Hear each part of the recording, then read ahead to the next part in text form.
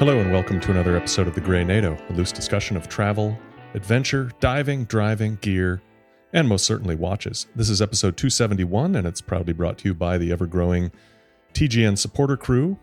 We thank you all so much for your continued support. And if you're listening and you aren't supporting the show already but would like to, please visit thegreynato.com for more details. My name is Jason Heaton, for those who are new to the show, and I am joined as ever by my friend and co-host up in Toronto, James Stacey. James, good morning. How's it going? Yeah, pretty good here.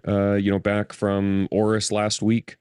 Was a couple days, Wednesday through Friday, and then had a pretty low-key weekend. So no real complaints. And then we're going to double stack an episode today. So we're doing episode 271 and the January Q&A, which will come out mid-February.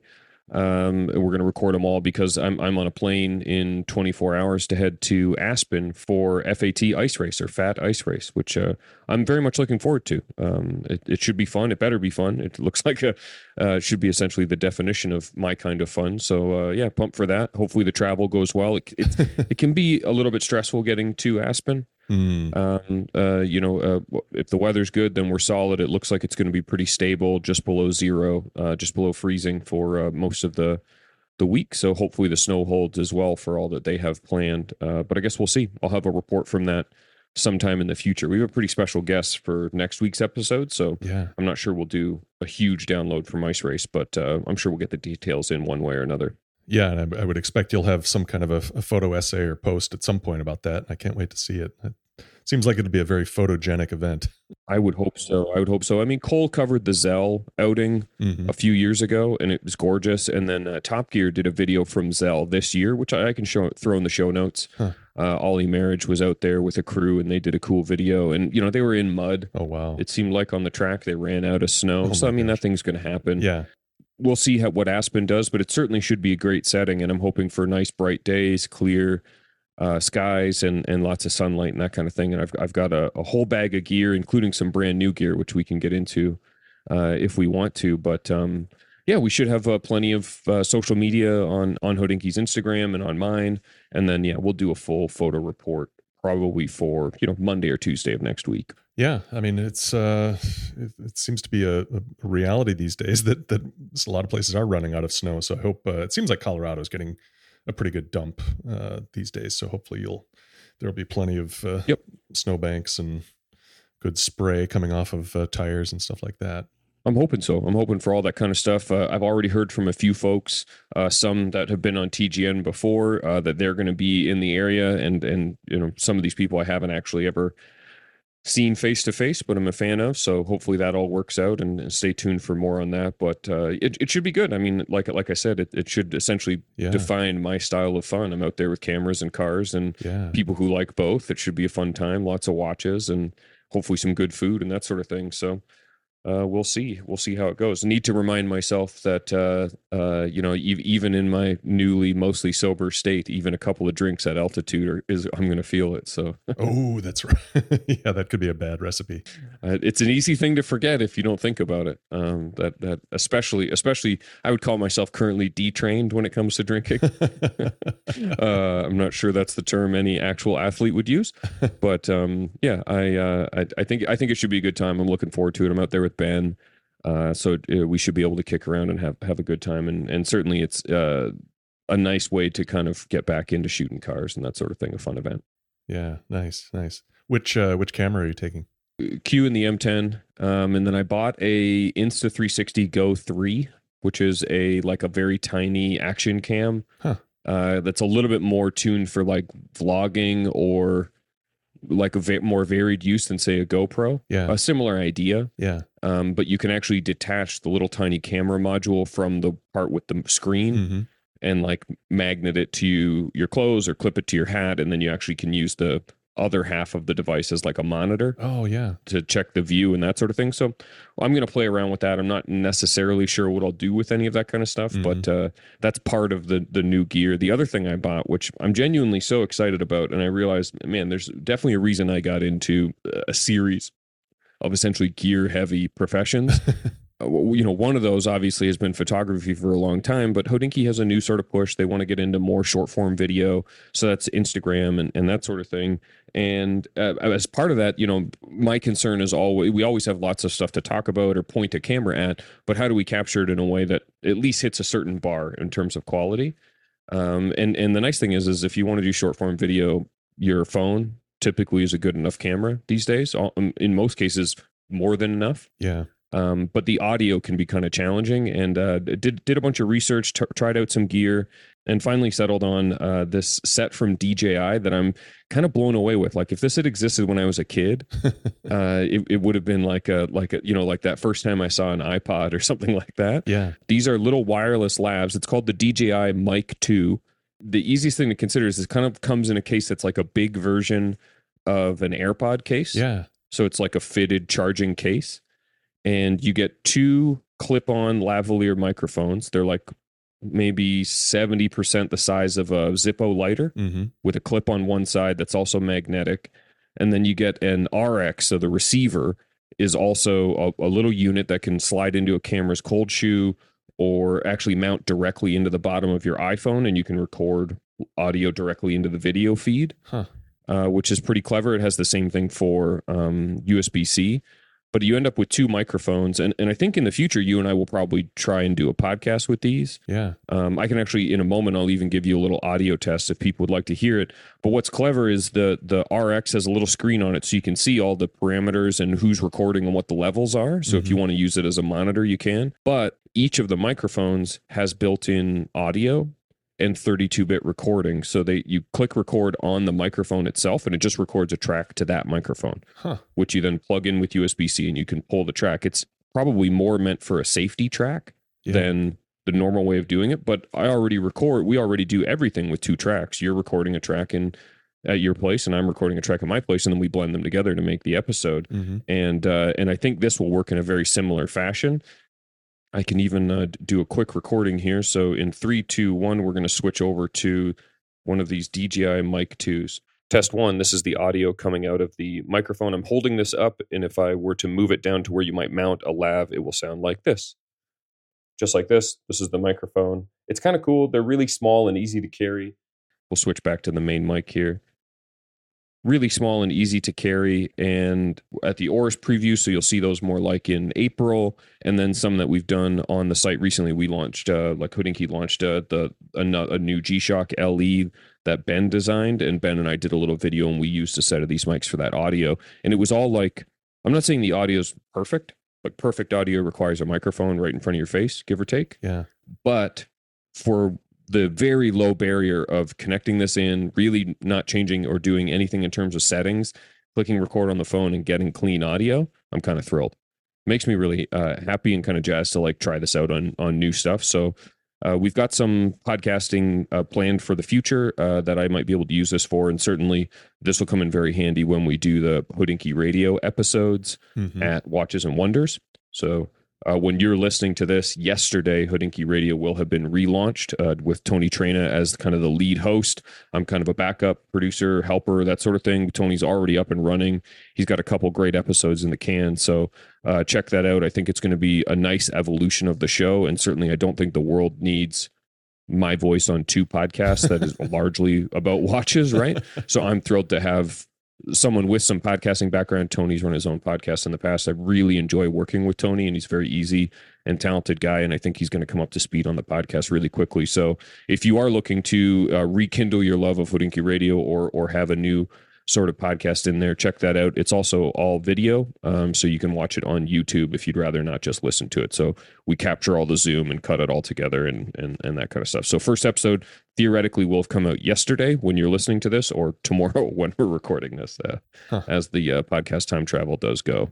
But yeah, I do really enjoy like weird little kit like this Go 3 camera. I'm really excited to see what that looks like once I get a chance to use it for something. Yeah, I envision mounting it to my chest or maybe my hat, and then maybe getting to drive a car and being able to make GIFs and stuff like that out of it. But we'll see. And then the audio is just handy if we have to do any sort of short form or last minute stuff. And I mean, this thing compared to carrying like a Zoom, full size Zoom, like I have a PodTrack P4. and 4 SM58s and 4 cables. It's like almost incomparable. Fun stuff. New gear's always a treat. Yeah, and nowadays the barrier to entry is fairly low. I mean, it's kind of low risk if you're.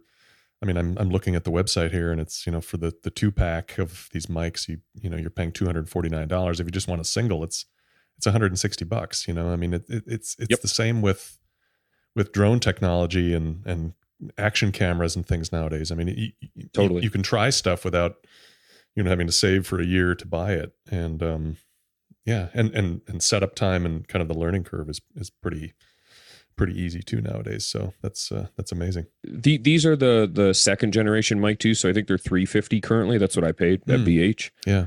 I'll throw it in the show notes if you're just curious as to like what they look like.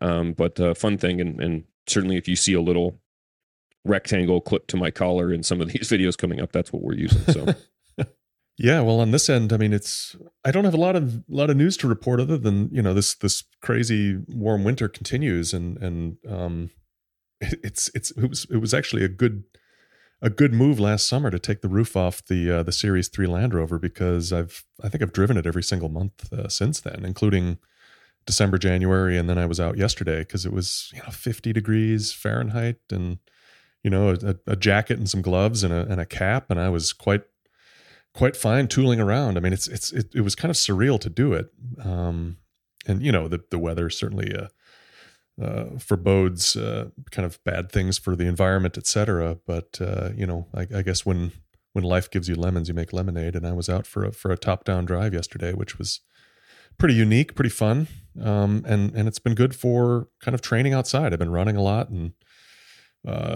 going to the pool for swimming and even on my bike, as I mentioned last week. And so it's, it's just been kind of a wacky winter. I think, the urge to escape someplace warm is far lessened when there's some sunshine and weather that you can actually get out in light clothes and do stuff with. So yeah, that's been kind of the story of things here. I'm been sorry to see the news about kind of this major flooding event happening out in California and all the rain and stuff that's coming there.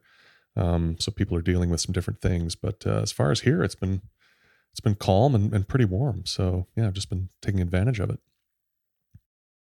very nice. Yeah, that's great. I'm glad to hear it. It's definitely been some strange weather. It was quite warm when I was in New York. I mean, I was walking around without a jacket. Yeah, wow.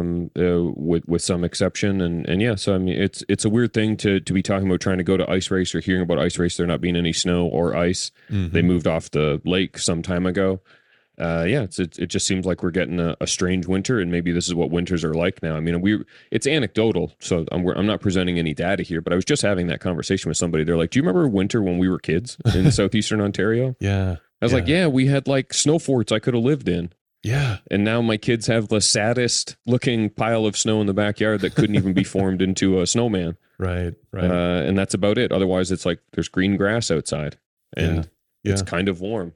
But yeah, it's a little bit of a strange thing, but also, like you said, a little bit of a benefit if you wanted to spend time outside, especially in the training mode that you're in currently, or if you wanted to go for a drive with the top down on the Land Rover, or really anything. Yeah, right. Well, we've got quite an interesting episode ahead here. We should probably jump into it. This is our Slack crew Q&A, which is always a fun one, a little more fast paced than our standard monthly Q&As. But before we jump into it, let's do a quick wrist check. What do you have on? Yeah, I'm wearing my Pelagos 39 this morning as we're recording this. Just a few hours ago, Tudor announced that they're going to be sponsoring a Formula One team, the new Visa Cash App RB team. Tough name for Visa Cash App RB. They're getting a lot of kind of shade online over that name, especially because at its core, that team is called Racing Bulls. But of course, it's had several names since that team started. It is the some people call it a development team. I'm not sure I buy that necessarily, but it's like the sister team. It's owned by Red Bull. The new cars, the livery, which I can only assume will also include Tudor, will be shown the day this comes out, February 8th. So if you're in the Slack, I'm sure the F1 channel in Slack will include that, or you can check it out otherwise.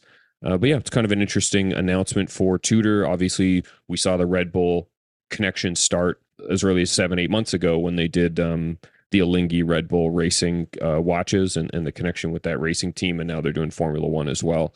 I'm pretty pumped for the season.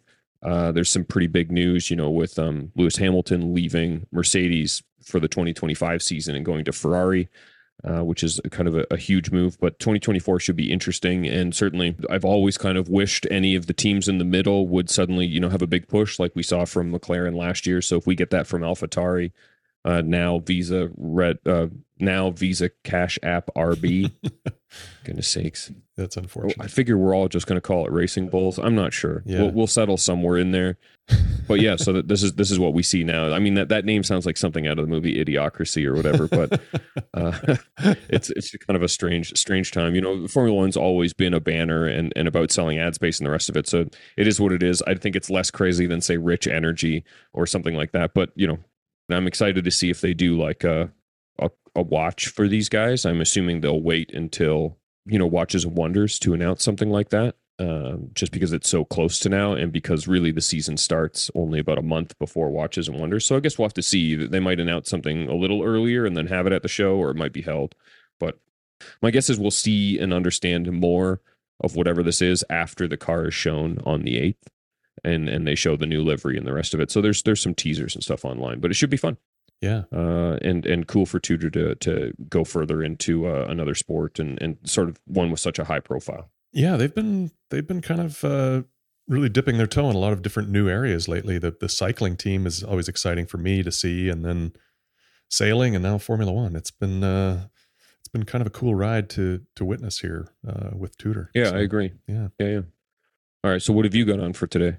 Yeah, the past couple of days I've been wearing the Vertex Aqualine, the M60 Diver, a watch that I hadn't pulled out for quite a while, and it's just such a fun watch to swap straps on. It came with 3 different straps, so it came with kind of a cool ghosted striped NATO, which I had it on at first, and then I put it on the bracelet, which is a really lovely bracelet with kind of that trick. Those loom dots on the clasp when you flip it up. That's always fun. And then today I've just got it on the black rubber, which is a really great rubber. I think in warmer weather it would be a little tacky. It doesn't really have any venting or anything. It's got a little bit of texture on the back, but it's a really nice rubber. And then all of those come with quick release spring bars. So it's been kind of just fun to kind of swap straps multiple times a day if I want. And it's just such an excellent watch, just such a great fun piece to even wear at night and check out that awesome loom. That's great, man. Yeah. Cool watch. Obviously we've been longtime fans of them and always nice to kind of mix it up a little bit. And they make such a solid product for the price point, and good pick. Yeah. All right. So I think it's time to get into the Slack Q&A for 2024.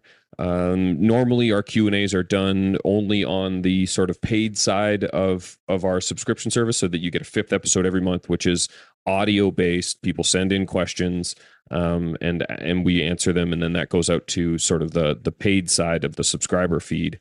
And the Slack Q&A kind of flips that whole script on its head. These are text-based questions collected from our Slack. It gives you a nice kind of insight into what's going on in the Slack. It's nearly 1,500 people at this point, so it's very busy. There's always a great conversation going on, some really incredible watches, great place to buy and sell a watch. We're not exactly getting a lot of complaints about having added this to the TGM portfolio, but last February, we were looking for a topic and figured let's see what the crew would like to ask in a sort of a faster fashion than recording a voice app, sending it into the email, waiting for it to get queued up into the system, and then get your question answered.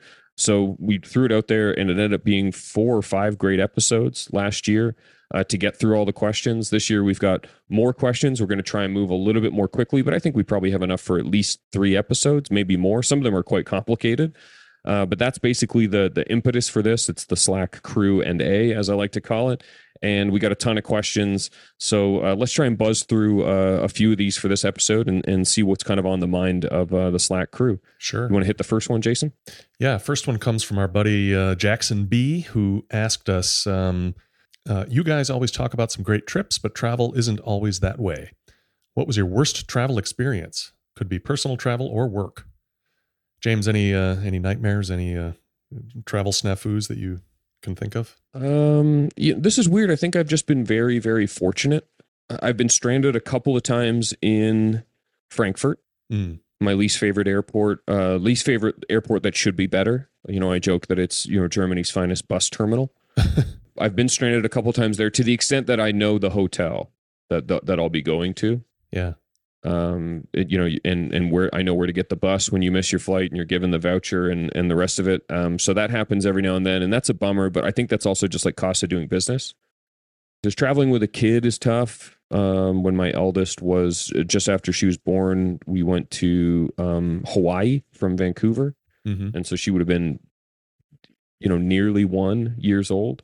And you bought the seat and had the car seat and brought the stroller. So you just end up with like, it feels like you need a porter or a Sherpa to help you get to the airport and then to the rental car, and then you're mounting car seats and all that kind of stuff. So that kind of turned me off of like traveling with very small kids. Mm-hmm. And even now, like she looks at a picture, she goes, "I don't remember that." Of course, you don't remember. You're one, right? Yeah, right. So there's that, and then I definitely had it where there was a problem once with a hotel in New York.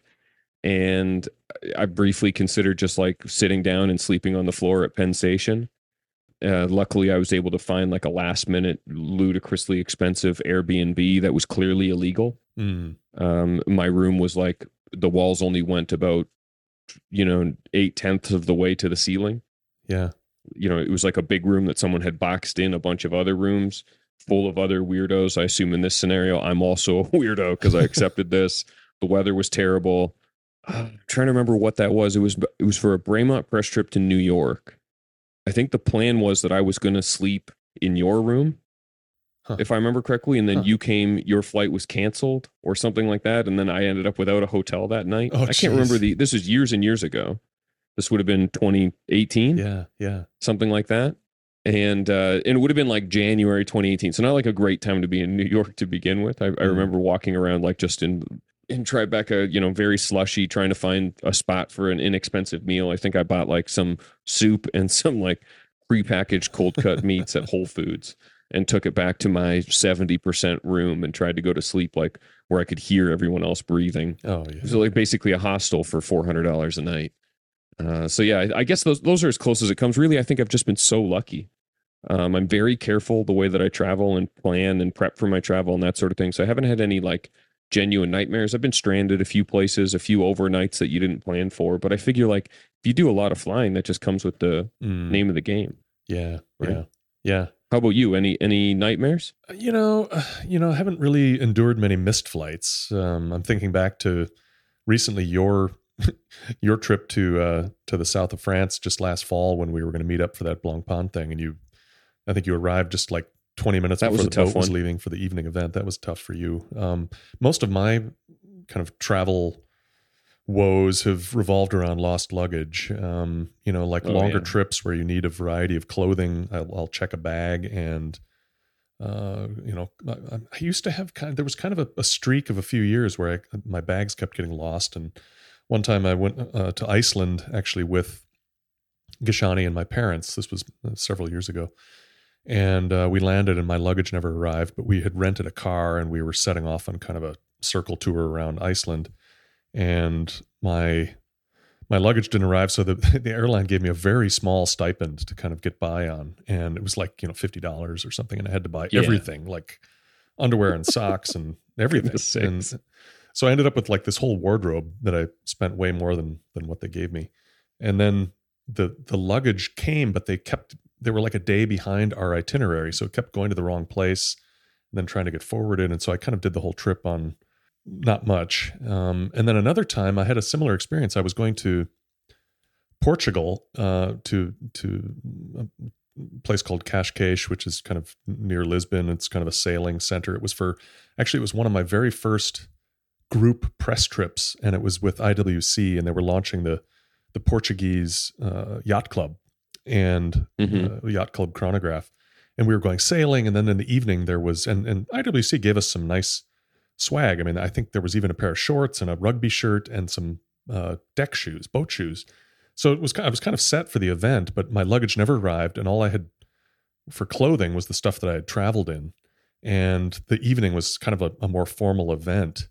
And I showed up in like, a zipped up sweater and a t-shirt and like a pair of khaki pants. And hiking boots or something, and everybody else was like almost in, dinner wear, sort of suits and dresses and things like that. So it was a bit tough. On the other hand, I did meet, it was being one of my early press trips, I made some good contacts, and that led to some considerable work later with Revolution, et cetera. So all wasn't too bad with that. But yeah, it's always been lost luggage, not so much missed trips or stuff like that. Yeah. I mean, you get long layovers where you got to sleep on a bench in the airport, things like that. But that's par for the course. Not so bad. Yeah. I mean, I've slept in a lot of lounges, so it happens. And that's the other plus is you travel enough that there's a certain threshold where, like, if you travel enough, things kind of get easier. Right. You have access to the lounge. You maybe even have, I've had colleagues who travel enough and have the really big perks, the concierge, the car that picks you up, that kind of stuff. Oh yeah, sure. Yeah. So I mean, there are options like that if you're in the mix. I've never gotten to that level, which is fine. I'm very thankful and feel very blessed to still be able to get into a lounge and get a free cup of coffee and that kind of stuff. But yeah, that's a fun question, Jackson B. Let's jump to the next one from Michael Harris, who asks a little bit of a complicated question, but here's the text. Besides the fabled dream watches you have discussed in a previous episode, or the Pelagos GMT, what are your probably never going to happen watch-related dreams? This could be something on the business side, like industry or journalistic, the tech side, or really anything watch-related that, while technically within the realm of possibility, is almost assuredly never going to happen. And is not a specific dream watch design. So in this case, Michael's example is a Grand Seiko 9F chronograph movement. He would love to see that maybe someday. That's a good example with the movement. Jason, when you read this, anything leap to mind? The one thing that did come to mind, I don't have a lot to speak to this one on, but it reminds me of our interview with Mark Hayek and my question to him about, will Blancpain ever do kind of an affordable 50 fathoms that a lot of people have really wanted, myself included, just something kind of more in line with what their kind of historical roots were in terms of dive watches. Totally. I just don't think that's going to happen. I can't say it's a particularly strong dream of mine to see that, but I do think that it's something. Blancpain is kind of firmly entrenched in kind of their space, kind of the upper kind of haute horlogerie space, even with their dive watches. And I think to do anything remotely affordable, unless they kind of spin off a sub brand or something, or reclaim the Tornik Rayville name, or do whatever they're going to do. I think what they'll do is they'll lean on the kind of the Swatch collaboration for hitting that mark. But that was it. I guess the other one I thought of was, for years I've thought Zenith should bring back a dive watch, and I don't think that's never going to happen. I actually could see that happening one day. I feel like it's kind of a hole in their lineup that they'll probably address someday, but I thought I'd throw that one out there as well. What about you? Yeah, I would agree. I think especially with the Blancpain thing, that's also was kind of on my list, probably just because of that chat we had with Mark. But in your mind, just to clarify, what would be the price point of a quote unquote affordable Blancpain? Like, would it be $8,000? Would it be $4,000? Yeah, I'm thinking like, you can't get into a Blancpain dive watch for under $10,000. I don't think these days. So I don't believe so. Yeah, I'm thinking under $5,000. Like under kind of Tudor territory. Sure. I don't think they need to. I don't think that's their market, but there are a lot of Blancpain fans that just can't get into it. Sure. I think Omega would have some strong words if they decided to go that route. So yeah. And then as far as mine, this is a tough question, because I genuinely believe just about anything is possible when it comes to like a watch brand making something. Whether or not it's possible within the timeline of it being exciting is difficult. Like if Tudor takes 4 or 5 more years, let's say hypothetically, to make a Pelagos 39 GMT, I don't know how badly people will still want it. There's like a moment for these things, right? Right. And sometimes a brand hits the moment and it has this big kind of, it has some heat behind it, I would absolutely love it, keeping in mind my recent purchase of a quote unquote Breitling Pluton, a modern version of that movement. Yeah. I think, or something that offered similar functionality. And there's lots of rumors that there's a new aerospace coming. Mm-hmm. So that would suggest something's been done. Yeah. But you look at what like Casio and G-Shock are capable of making, and you go like, wait, why couldn't someone just make a modern version of this movement? So when mine broke on a $400 or $500 watch, or even a $2,500 UDT, I could take that old movement, set it aside in a little case, say, hey, there it is, but it broke. Yeah. And I bought the new one from Breitling for $1,500 and had a watchmaker throw it in. It's got a battery. Maybe it has Bluetooth. I don't know. Right. That's kind of where my mind went, is like, why.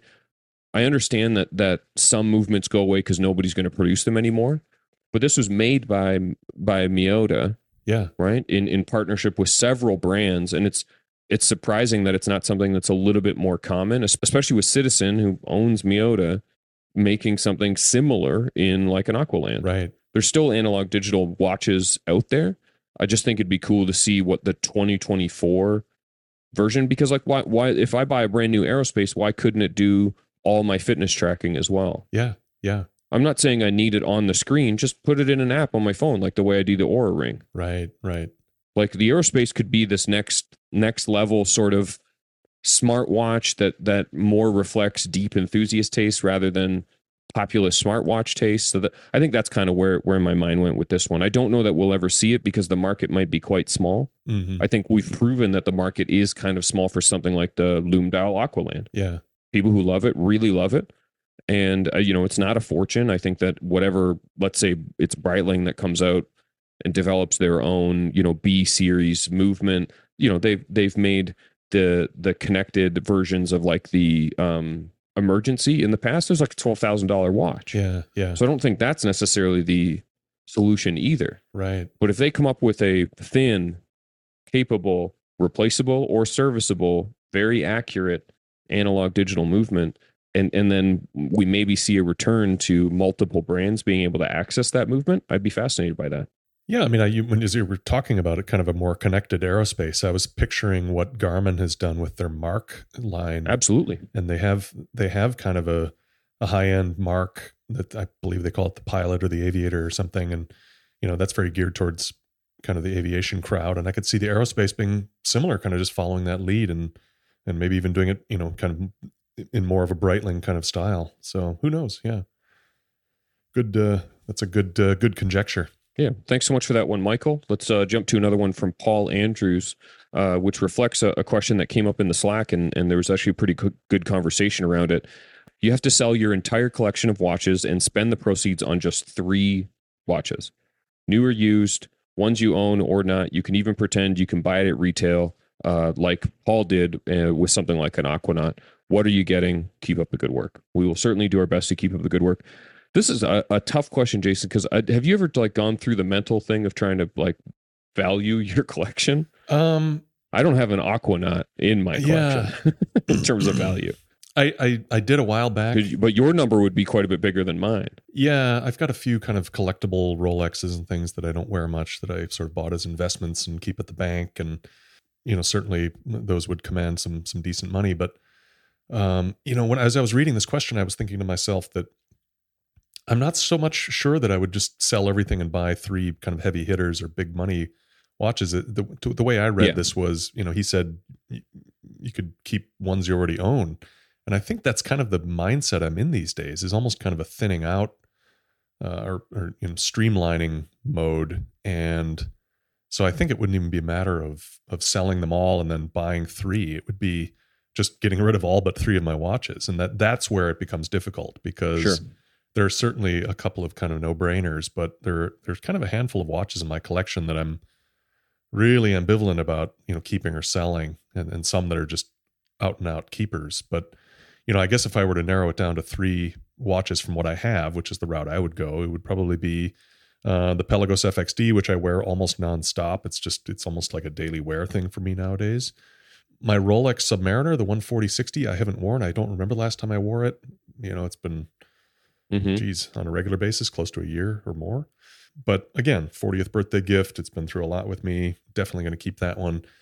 And then I need a third. And I think I'd go vintage. I think I've got to keep one of my vintage pieces. And as much as I like the Breitling Navitimer that I got, late last year, that's just such a special watch, I feel like I have more of a connection to my T-Graph, my vintage Doxa. Oh, there you go. Yeah.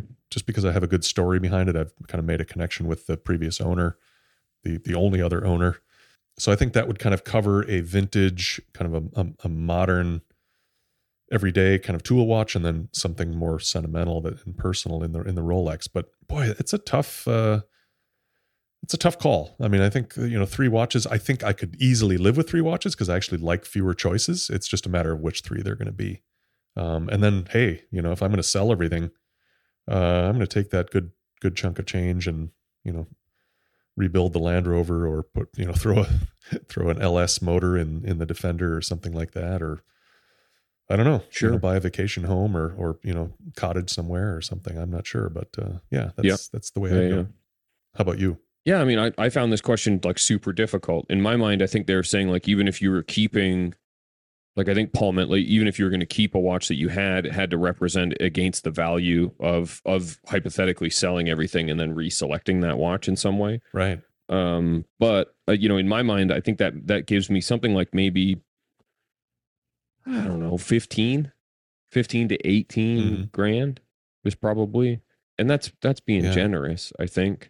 And for that money, like I'd like the collection I have, to be honest, and I could get down to 3, but it's going to be the Pelagos. I think I'd have a lot of trouble selling the Explorer 2. I love it so much and still do. And I have a past with that watch. So like you, I've got a Tudor and a Rolex. Yeah. And then it would be a question of where the third one went. And I think that's where I would pivot. So let's say we're in, I don't know, I guess you're in for 4 for the Pelagos and probably more like 8 for the Explorer, something like that. Maybe that's a little, maybe I'm being a little bit too fair on my side, keeping those numbers kind of low. So that's 12, which might leave me 6. I'd probably see what I could get in an interesting vintage dress watch. Huh. Something totally different that would just like, because I have a cool old chronograph Swiss, but like if I could get into a really pretty IWC, or I don't think at 6, I could get into a strange old Patek. I think you'd have to hit 10 or 11 or 12 for that, which I don't think I have. Yeah. Maybe if we sold everything, I could squeeze my way to 20. And then we're talking about, could I find like some weird old AP, some weird old Patek, like just something that's kind of fun and quirky. And if I'm dressing up or want to go in that sort of direction, I'd have an alternative to the dive watch and the travel watch. Yeah. That was my thinking. Yeah. It's a fun thought exercise. I mean, there's always kind of a version of that question that pops up from time to time, whether it's in a Q&A or on Slack. And I think I have a different. And we have others that that kind of fall into this kind of vein as we go through these questions as well. Yeah. But for an entirely different topic point, we've got one from John J, who says, "I'm a newly certified diver. Talk me through BCDs. What do you like and why? When do you recommend investing in one, especially considering he'll have to travel for all of his diving? I've only used a vest style when doing my certification. He's planning to be a warm water vacation diver, mostly Caribbean. What do you think? I mean, my suggestion is rent, but yeah, it depends on, I guess, how much John plans to do. I think if you become like a really avid diver, but then he said warm water vacation diver, and I do think that renting is a good option. It depends. I mean, if you're going once, maybe twice a year, renting is probably the way to go, and avoid the packing. I think, between fins and a BC, those tend to take up the most space in luggage. You can always just throw a mask and whatever, wetsuit or swimsuit or whatever in a bag, and you can almost even go carry on in that route. But let's say you do want to buy your own BCD. That's what I did for Costa Rica and for Mexico. You don't have to go super technical. Warm water vacation diving tends to be single, probably an aluminum 80 cubic foot tank. Oh, yeah. So you don't need something that'll carry a lot of weight or have a lot of lift to it. And, I've got a go-to that I travel with to the Caribbean, and it was one of my kind of first BCs, actually. I still have it and love it. And it was a Sequest Balance. Now, Sequest is no longer in business. They were bought by Aqualung, and the Balance, I guess, is no longer made by Aqualung. So I was kind of searching around for something that is in the same vein, and it looks like Aqualung now makes something that is close, I guess. It's called the Pro HD Compact BCD. It looks kind of similar. It's got integrated weights, which I think is nice for kind of vacation diving. You're not used to wearing a belt. Belts serve their purpose, but I kind of prefer integrated weights, especially if you're just doing warm water diving. You're not carrying a lot of weight. A few kind of D-rings for clipping on a light or a gauge or something like that.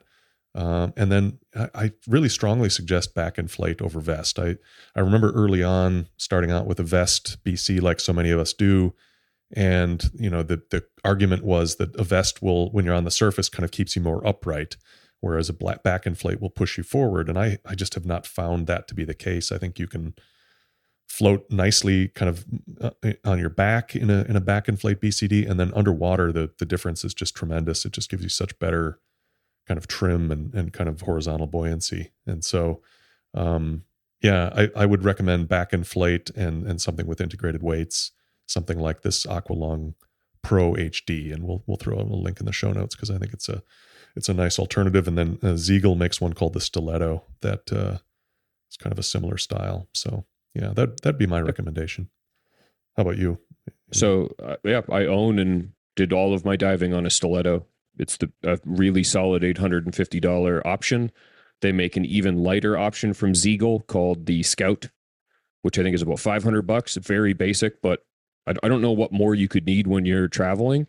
And it really comes down to if you're carrying if your plan is to check a bag so that you probably have room for fins, right? Mm-hmm. And theoretically a BCD, then sure, I could see bringing your own. Why not? But I think it really comes down to how many dives a year you're going to do and that sort of thing. And because especially if you start to dive with shops that they use pretty standard Scuba Pro stuff in most of my experiences, and it's all pretty straightforward. I very seldom come across one that even looks that it's been used all that extensively because it's a dive shop. So they're constantly rinsing them off. They have to take care of them to get their investment out of them. It's not good for them if they don't work or if they're not convenient. But I'm a huge fan of the Ziegel stuff. It's what I bought when I bought my first one. I still have my Stiletto, but I went to Mexico. I went to Costa Rica. This is all in the last year. Did not bring my Stiletto. I just rented. It's easier. It's faster.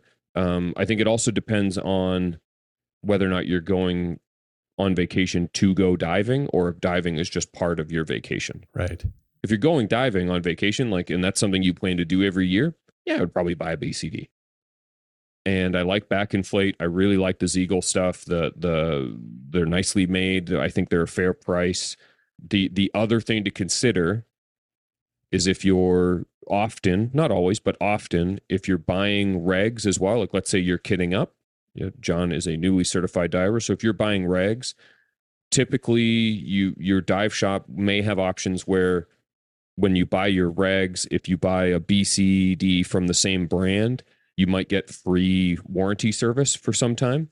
Like I think when I bought my Scuba Pro regs, I think if I had bought a Scuba Pro BCD, I would have gotten parts for the reg service for free for some time, maybe even for the life of the regs. I don't remember what the rule was. So you can save some money there. And don't get me wrong, servicing regs is not cheap. It's expensive. But it also depends on how much you're diving, how often, how far do you want to go? Like in my mind, you need a mask, snorkel, fins, and a computer. The rest is eminently rentable. And there's even an argument that the fins are pretty rentable. Yeah. I've gone both directions. I took fins. I bought and took fins to Mexico and ended up using the rental fins because the ones I bought were kind of inappropriate for the type of diving I was doing, which you can, hear about if you've learned to, listen to previous episodes. But yeah, big fan of the Ziegel stuff. And then I think if you want to take it a step further, plate and wing can give you a lot of travel options because they're very light. And especially if you're going somewhere warm where you don't need a ton of weight, you can move to a lighter plate, whether that's aluminum or I've seen, carbon even, and compensate with weight on a weight belt. Yeah. Lots of options, John. It's a brave new world for you, and half the fun is kind of doing the research and buying your gear. So choose wisely, and hit us up or hit the look. Go to the diving channel in Slack, and you'll get more feedback than you might even hope for. So yeah, good question. Yeah, fun question. All right, next up we've got a two-parter from Swimming Remy. First one is, if watches didn't exist, what would you be doing with your life and career? And the second one is, what is our most memorable road trip in a car and why? Jason, if watches didn't exist, what do you figure you'd be doing as far as a career? I mean, I think I'd do the same thing. I think, writing is kind of my aptitude and my interest and kind of my passion, and I'd be writing about something. And before watches came along, I was kind of heavy into the outdoor gear reviewing and kind of adventure and travel writing for, Gear Patrol and some other places. And I think, let's say watches, if watches didn't exist, I'm assuming they wouldn't have back then. And so I probably would have just stayed the course and kept writing about the other stuff that I cared about or was interested in. Yep. So that's what I do. And I certainly enjoy the fiction writing as well. It's not quite the living that I can make writing about other stuff. So I'd definitely supplement it. But yeah. I mean, TGN would take a different kind of tack, I suppose. We'd talk about some of the topics that come up in our Q&As and with some of our guests and things that maybe aren't watch associated. And I'd be just fine with that. So yeah, that's what I do. How about you? I'm guessing you'd do probably automotive writing, right? Or something like along those lines? I would think it would have been automotive or tech. Yeah. And I think if I hadn't had the last 7 or 8 years of like being very busy, I also think that like without the Hodinkee element of essentially going to like a full, this is my one, this is what I do is write about and talk about watches. Mm-hmm. I could have also seen probably starting a YouTube channel about something tech or video games or cars or maybe all of it. Maybe it probably just would have been, I don't think it would be like the Bizarro James to borrow the Superman term. Like, I don't think it would be the inverse. Yeah. It would just be a slight derivation that didn't include watches. I still think I would have ended up largely in the same place that I am now. I wouldn't be talking about watches. It would be more about, right. Yeah, probably cars. My first love, as I like to say, as far as things go. But yeah. And then I guess on that topic, what's your most memorable road trip in a car and why? Yeah, I mean, it's still fresh in my memory, and that was a little less than a year ago when Gashani and I went to Scotland and borrowed an old Land Rover and just drove all over the Highlands and Islands, and it was such an incredible trip that was really, the experience was really heightened by the vehicle we had, which, I think, certainly you can do a trip like that in kind of a rental kind of economy car, but there's just something about being able to pull off the side of the road and pop the back and make a cup of tea on the side of the road in the back of a Land Rover that really appealed and sort of lent itself to the overall experience. And we definitely, we just drove some amazing roads. I can't say the roads, some of them necessarily lent themselves to to kind of a underpowered old Land Rover that didn't handle quite like something a little more sporty, but it certainly was right up my alley, and it's a trip I'll never forget. So that's going to be what I'm going with. Nice. Yeah. What about you? Bentley in the Alps or? Oh, Bentley in the Alps is way up there for sure. That was the launch of the previous generation or half generation back Continental GT in the W12. And that was out of Kitzbühel through some amazing roads over part of Großglockner. Really, that was exceptional. The launch of the DBS Superleggera was something else. That was in southeastern Germany, right on the edge of Austria. That's where we got to see, the Eagle's Nest, and again, drive some truly incredible roads in a ridiculously powerful car. The car stuff, I mean, I have so many. Yeah. That and those are press trips. I'm not sure you could necessarily call them road trips. Some of them had a pretty decent distance. Mm-hmm. I did an incredible drive once for the launch of the DB11 V8, which had the Mercedes sourced 4-liter hot V twin turbo, and that was through up and down Palomar and then out to Borrego Springs outside of like in California, and then back, and it's just desert roads and a little bit of mountain driving. I'd also say like basically any time that I had a car and got up early and went out to the canyons outside of Los Angeles. So whether that's, I like, I'm going to get these naming wrong. People correct me every time, no matter how I say it. So like Stunt, Latigo or Latigo, up to you. There's like a whole route through there.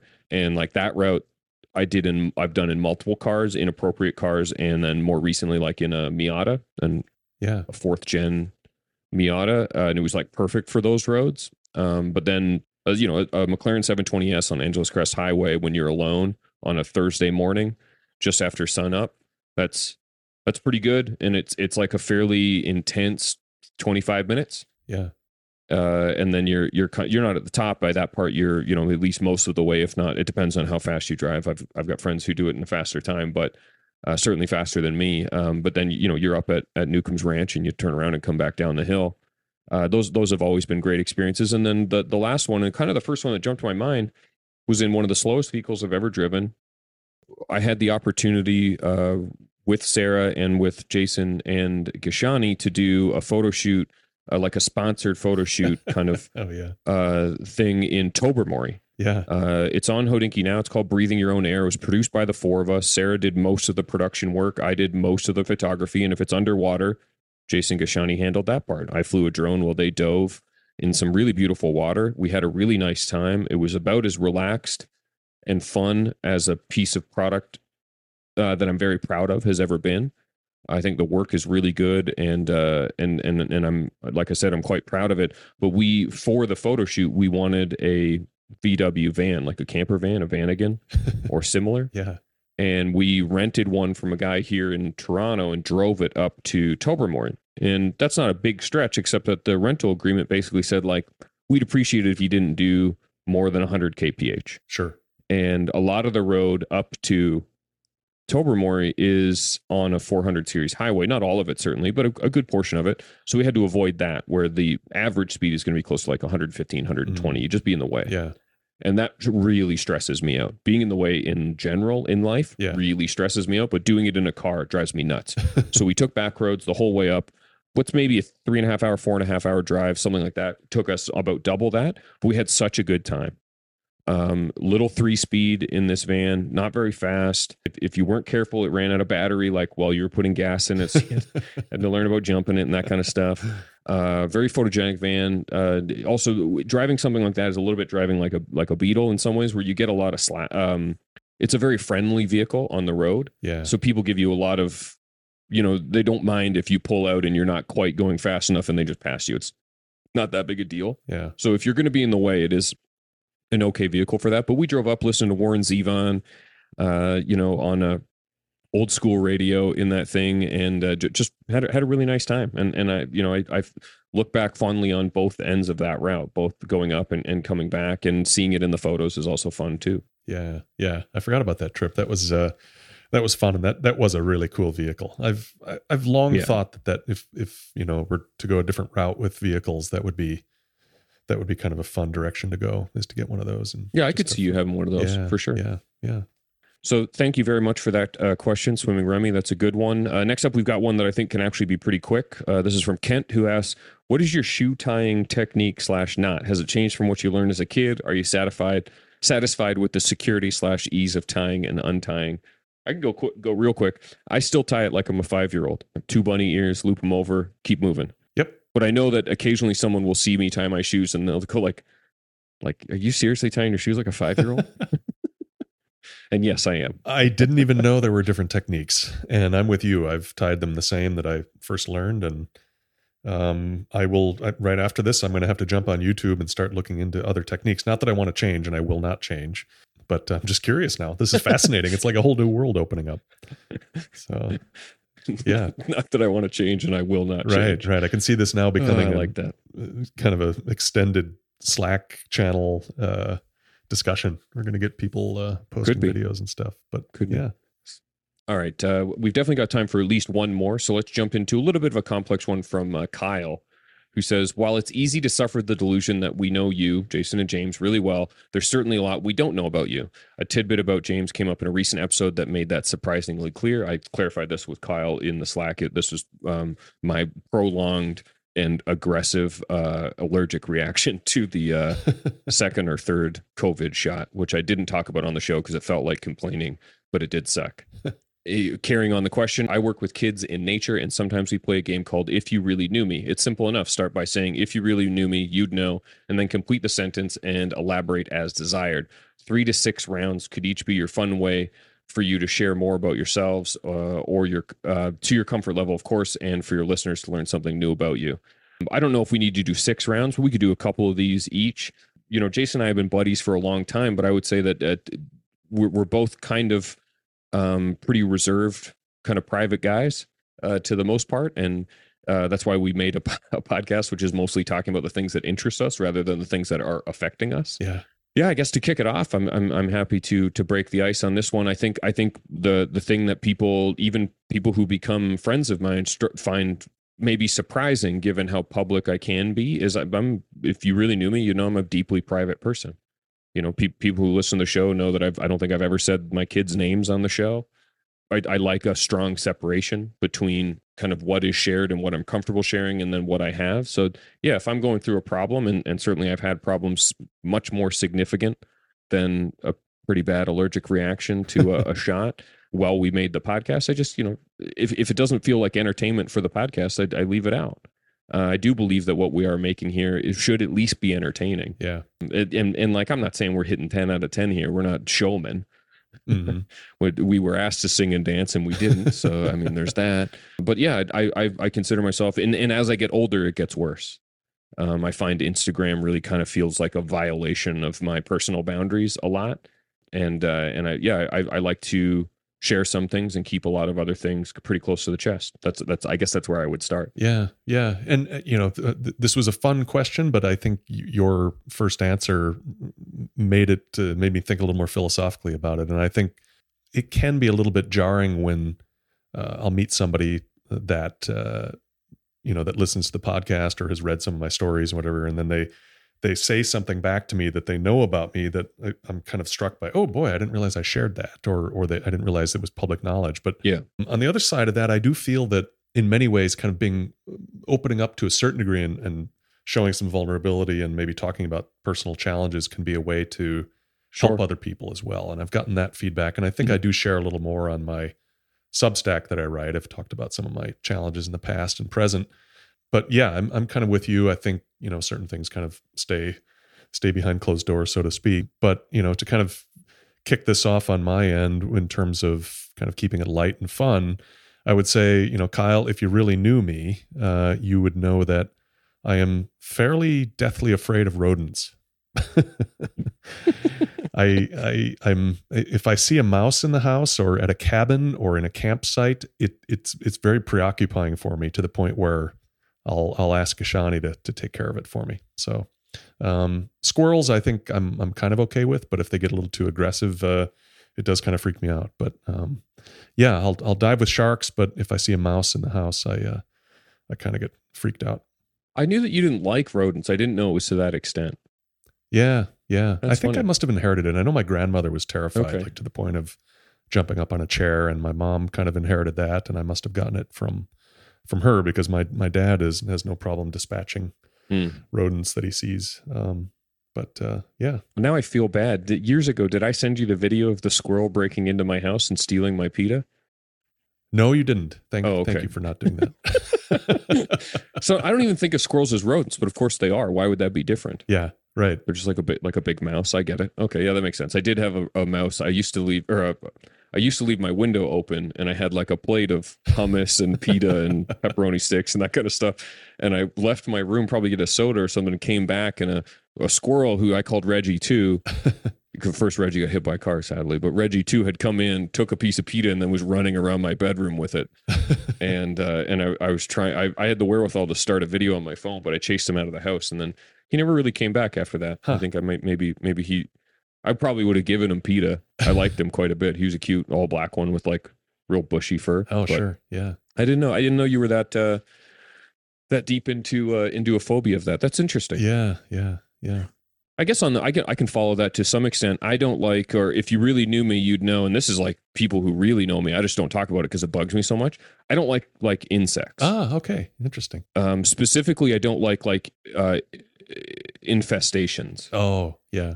I don't mind bees. I don't mind a spider. Don't mind spiders at all, really. I mean, I guess a big one would, I don't want to like fall asleep if I know it's in the room or whatever. Yeah. But I feel the same way about a squirrel, and I like squirrels. I just don't want a squirrel touching me while I'm sleeping. Yeah. But yeah, I don't like, big problem with mosquitoes, clouds of bugs, all that kind of stuff. Not for me. It's worse than a phobia, I would say. Huh. It's like debilitating. Interesting. Okay. Yeah. Oh yeah, I'm a guy who goes in and out of a lot of hotels. Got a real thing for bed bugs. Yeah. Real fear of that happening. I'm that weirdo that goes in. Everything goes in the bathtub. Wow. The room gets looked over. Yeah. I will go back down to the front desk. I'll flat out walk out of a hotel, and just be like, "Oh, I never checked in." Yeah. And so that kind of stuff. So yeah, it's like not even, it's so uncomfortable even speaking about it. Yeah. Wow. Okay. Well, I have a second one. If you really knew me, you'd know that back in my 20s, I used to go door to door selling framed pencil sketches of people's houses that I did. So I had no idea. That's awesome. It wasn't a very successful career move for me. I used to like to draw quite a bit. I was fairly good at it, and I don't remember why. I think I had a connection in the real estate business and thought it would be kind of a good idea to. And since then, I've realized that I remember when we bought our house. This is quite a few years ago now. The agent, when we closed on the house, gave us as a gift a framed sketch of our house that someone had done, and it reminded me that I did that very briefly many years ago. So it was not a successful business venture on my part. But yeah, I used to go door to door and ask people if they wanted me to draw their house and give them a framed image of it. So yeah, kind of interesting. Yeah, that's brand new to me. Very cool. Yeah. I've seen some of that stuff like on Instagram where people like snap a photo of somebody in public and then print it out on a little phone. Or there's a pretty famous guy that does it for cars. Huh. He'll find like a really interesting car on the street, snap a few photos, he prints them out in his trunk, puts together like a little package, and then leaves it under their windshield. Oh, wow. I think it's a really kind of sweet, thoughtful, sort of cool thing. Like, especially for like, maybe there's not a specific community for a home in your neighborhood, but for cars, there's community and Instagram and that kind of stuff. So it's kind of fun. I get the vibe for sure. Yeah. Yeah. All right. Well, that's a pair each. I'm sure we can do another round of this sometime in the future, but this also might be something to carry on into the Slack. But yeah, you got 4 new tidbits about Jason and I, and certainly one brand new to me for Jason, which is awesome. Very cool. Yeah. Let's see. You want to try one more? Yeah, we can do one more. All right. To close out this round of the Crew and A, we've got one from Nate Phipps, who says, secondary market prices come up a bit when you talk about sourcing watches for your brand-based episodes. For me, many, if not most of the watches I own have only been justified at their secondary market prices, and it's pretty crazy the price you can get many desirable watches for when you move into the secondary market. So my question is, how do you think about secondary versus retail, and why does the conversation about resale values and the better pricing making watches more accessible not generally appear in major publications and other industry conversation? Yeah, what do you think about that? Yeah, I would say we talk extensively about buying things secondhand, and obviously we support a buy-sell. So I'm very much on the same side about this. And I would also say, at least, obviously my purview is more in the span, is left and right Hodinkee when it comes to watch media. And I think there's a lot of content on Hodinkee about what watches cost right now, the value of secondary watches, value proposition of watches. And often if there is a big delta, whether it's a plus or a minus, sometimes watches cost more in the secondary market, especially the types of watches that people are fascinated about. Those two go together because the fascination is what fuels the increased prices. So there's definitely a lot of times where we might bring up a Rolex or a Patek or something and then say, like, you can't get it, and even if you could, it'll cost this much. But there's a lot of price analysis available in the market. I think this is part of industry conversations, or at least from my perspective, it absolutely is, especially with the continued ability for eBay to ratchet up into a pretty safe and reliable and backed way of buying secondhand watches. And then obviously Crown and Caliber and Chrono 24 and all the big players in the space. And then the layer even, I guess, below or adjacent to that, where you're buying directly from another person, like a sales forums or Watch Recon and all that kind of thing. I think this is absolutely part of the mind share in watches. And certainly a lot of the watches that I own, and certainly the more expensive ones, have been bought secondhand. So I certainly agree with the assertion of the value, but less so that there isn't more of a conversation about it. It feels like something we talk about a lot, especially when there's a considerable delta up or down from the list price. Yeah, I think I can probably count on one hand the number of watches I've bought brand new from a dealer in the box. So pre-owned has kind of been my world for as long as I've been into watches. But I do think that in order to kind of focus about it, you'd have to be constantly looking at pricing of pre-owned watches, and it's just so much easier, especially kind of for those in the media around watches, unless that's your kind of purview or that's your assignment, is to look at pre-owned pricing, is you can clearly, you can go to any website nowadays for most brands and just see what the MSRP is for it. So that's, I think, why it's kind of more front and center. But I do agree with you, James. I feel like I've seen, especially in the past year, a lot more attention placed on pre-owned pricing and how it's affecting even new watch pricing. And, Rolex is on the downturn, or, Patek or whatever, whether it's auctions or just pre-owned. Yep, so it's all charted now. Yeah. Yeah. So yeah, interesting question. That kind of wraps up a kind of a good first round. We didn't get to as many as I thought we did. I think, that's a testament to the interesting nature of these questions. Yeah, we appreciate everybody who kind of popped those questions into Slack. We gave you less than 24 hours to do that, and you delivered. We've got a lot more to go. Yeah, I had to kind of wait until the evening. I think we gave like 16 or 17 hours, something like that. Yeah. Before we had to record it, just so that it wasn't like multiple hundreds of questions. I think we got like 52 questions, something like that, in the record. Yeah. So we got through a chunk of them today, but we are well over an hour at this point. So just with the ability for me to edit it, have it ready for Thursday, we are going to move on to final notes. I have two, so I guess I should probably throw in the first one, and we'll do a little sandwich with yours as well. Sure. So yeah, first up for me for final notes this week is a podcast called the Prestige TV Podcast from The Ringer. And we've got a pretty extensive conversation going on in Slack about True Detective Season 4. Not everyone is a fan. Some people are enjoying it, some not. And that's, of course, that's the way TV goes. It is what it is. I'm very much enjoying the show, and it could be that I'm, enjoying its connections to Season 1, which is my favorite, season of television ever made. But if you want to go a little bit deeper, the Prestige TV Podcast does a handful of shows, but they're doing weekly in-depth chats about this past episode of True Detective. So episode 4 has kind of just launched, and they have the episode for episode 4, which I'm looking forward to listening sometime today. Simple Podcast kind of digs into the myth, the lore of True Detective. Like I said, they have other shows that they talk about, but if you're going to hit the True Detective episodes, it's a lot about the myth, the lore, kind of digging into some of the online theories about what's happening. A lot of input from interviews by the show creator and those responsible for making the show and that kind of thing. So I'm enjoying it. It gives me like another layer to chit chat about with people about the show. And sometimes I flat out miss stuff. Watching them on flights, maybe you get interrupted. Maybe you're paying attention to two things at once and you go like, oh, I absolutely missed that, half a frame or split second view of something and that sort of thing. So that's the Prestige TV Podcast from The Ringer. That's the same group that makes The Rewatchables, one of my favorite podcasts. They make a lot of podcasts. And so far, I haven't really come across any that I didn't like, as long as I was connected to the content. I've said in the past that Rewatchables, I don't think it's necessarily a podcast for someone who listens to absolutely every single episode. If you know the movie or are prepared to go ahead and watch the movie, then the episode has this great value because it's fresh in your memory and it's a commentary and that sort of thing.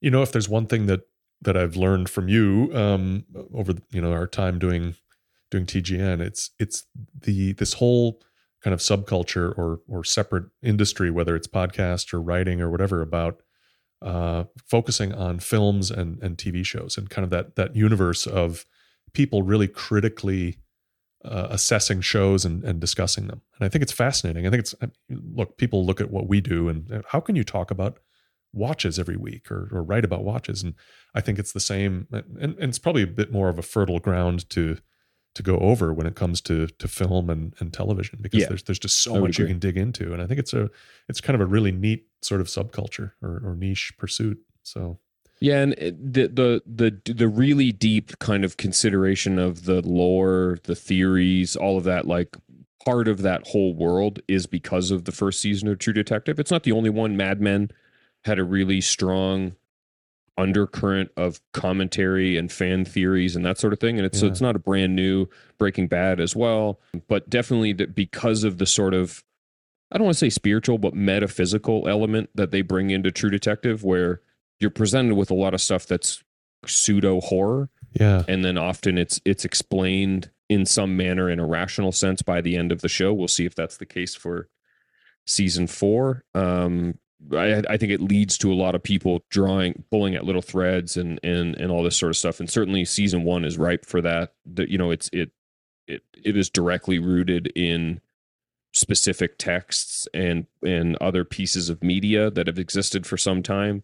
I don't want to give anything away to someone who might be just getting into season 1 or hasn't, but you can go very deep on that season and its connection to strange fiction and pre-horror Sure. and Kierkegaardian philosophy and all this sort of stuff. And I have a really good time with that. It's a rabbit hole that's very enjoyable. And because I enjoyed the first season so much, that all that extra content feels like a way to kind of drag out a process that really only lasted a few episodes for me. Yeah, I can see that. Yeah. And it reminds me, I just ran across something, and maybe I'll have it in a future final notes, but there's a guy who's kind of big in the James Bond community who is looking at Casino Royale minute by minute. And they're doing, I don't know if it's a podcast, I haven't dug into it yet, but they're taking every single minute of the film and breaking it down, the action, the scenery, the clothing, what it means to the plot, etc. I haven't dug into that quite yet. And if I do and find it interesting, I'll definitely put it in a future final notes. I also just absolutely adore that type of creativity for a podcast. Yeah. Whether it's one minute of a movie, or you get, there was the Gilmore Boys, I think it was called, and it was a couple guys that went through the entirety of the Gilmore Girls, and I think every episode was per episode of the show, which went for a long time. Oh, man. And then the other one that always makes me giggle every single time they do it is, I'm sure you haven't, but I've loved this podcast for years called My Brother and Me. They've been doing it for such a long time at this point. They're 600, 700, 800 episodes in, something like that. But they do an annual episode called Till Death Do Us Blart, where they watch Paul Blart Mall Cop once a year forever. Oh my gosh. So they've been doing it since 2015. Oh my gosh. And these are three of the funniest guys out there. I absolutely love the three McElroy brothers, and they have guests on. So they review the film Paul Blart Mall Cop 2 every American Thanksgiving from now until the end of linear time. Wow. Is the act for this. So it's I can't even sit here and honestly tell you that I've listened to all of them. I think I've listened to maybe 3 of them. Yeah. But it is genuine. I just love that type of creativity, because you can do anything you want with a podcast. Yeah. And they have, their standard podcast is a fake advice show. People write in questions, or they pull questions from Yahoo Answers or whatever, and they offer dumb advice. Yeah. And that's been going for like 8 or 9 years. It's great. Oh, that's great. But yeah, prestige TV podcast from The Ringer. I'm a big fan of The Ringer and what they get into. And I think if a show that you're watching is being captured by this, it gives you another layer, a little bit more to enjoy about the show. Yeah. Good one. Well, speaking of TV and good TV, I stumbled upon a show recently. It's a remake of an old film, a Michael Caine movie from, I believe, the late 60s or early 70s. And it's a series called The Ipcress File. This is based on a book, a novel by Len Deighton, who was a British author of kind of spy thrillers around the same time kind of the Bond films were enjoying peak popularity back in the 60s. And it's a totally different take on kind of spy thrillers. I would almost say it's more of a precursor to something along the lines of Slow Horses. It's a little bit more, there's a little more humor, a little more kind of sly tongue-in-cheek. It's not overly serious, but it's a very good plot. Okay. And this is, I believe it's a 6-part series, and I finished 3 episodes, and it's on ITV, which is a British network, British channel or website, if you will. And so I'm watching it through a VPN. I use Surfshark for anyone interested. And it's really good. It stars Joe Cole. Some people might remember him from a few other films and shows that he's been in. Lucy Boynton plays a leading role as well. And it's clever. It takes place in the early 60s in London, and then there's some bits in Berlin and Beirut. Okay. And it's funny because it's cleverly done. It's stylishly shot. The soundtrack is good. The plot is fantastic. It truly feels, if you're a fan of Slow Horses and kind of the whole James Bond universe, I think this sort of merges the two. And it's just kind of delicious watching. I love that kind of early 60s style, some great cars and cool clothing and great music and kind of globe-trotting adventure. And nice. Yeah, it's good. So the Ipcress File, maybe some of our British listeners have seen this, in your own kind of country's space. But if you aren't in the UK and want to watch it on ITV, you'll need a VPN, which isn't too difficult to figure out. and I recommend it. The Ipcrest file, ITV. Nice. Very cool. Sounds awesome. All right.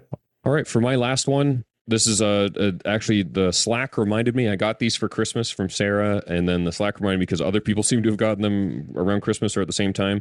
And it's these, they're Yeti mugs, but they're like espresso sized. Oh, yeah. So they have the form and shape of a big tumbler mug, but they're 177 ml. So it just barely it's enough for a double shot of espresso. Yeah.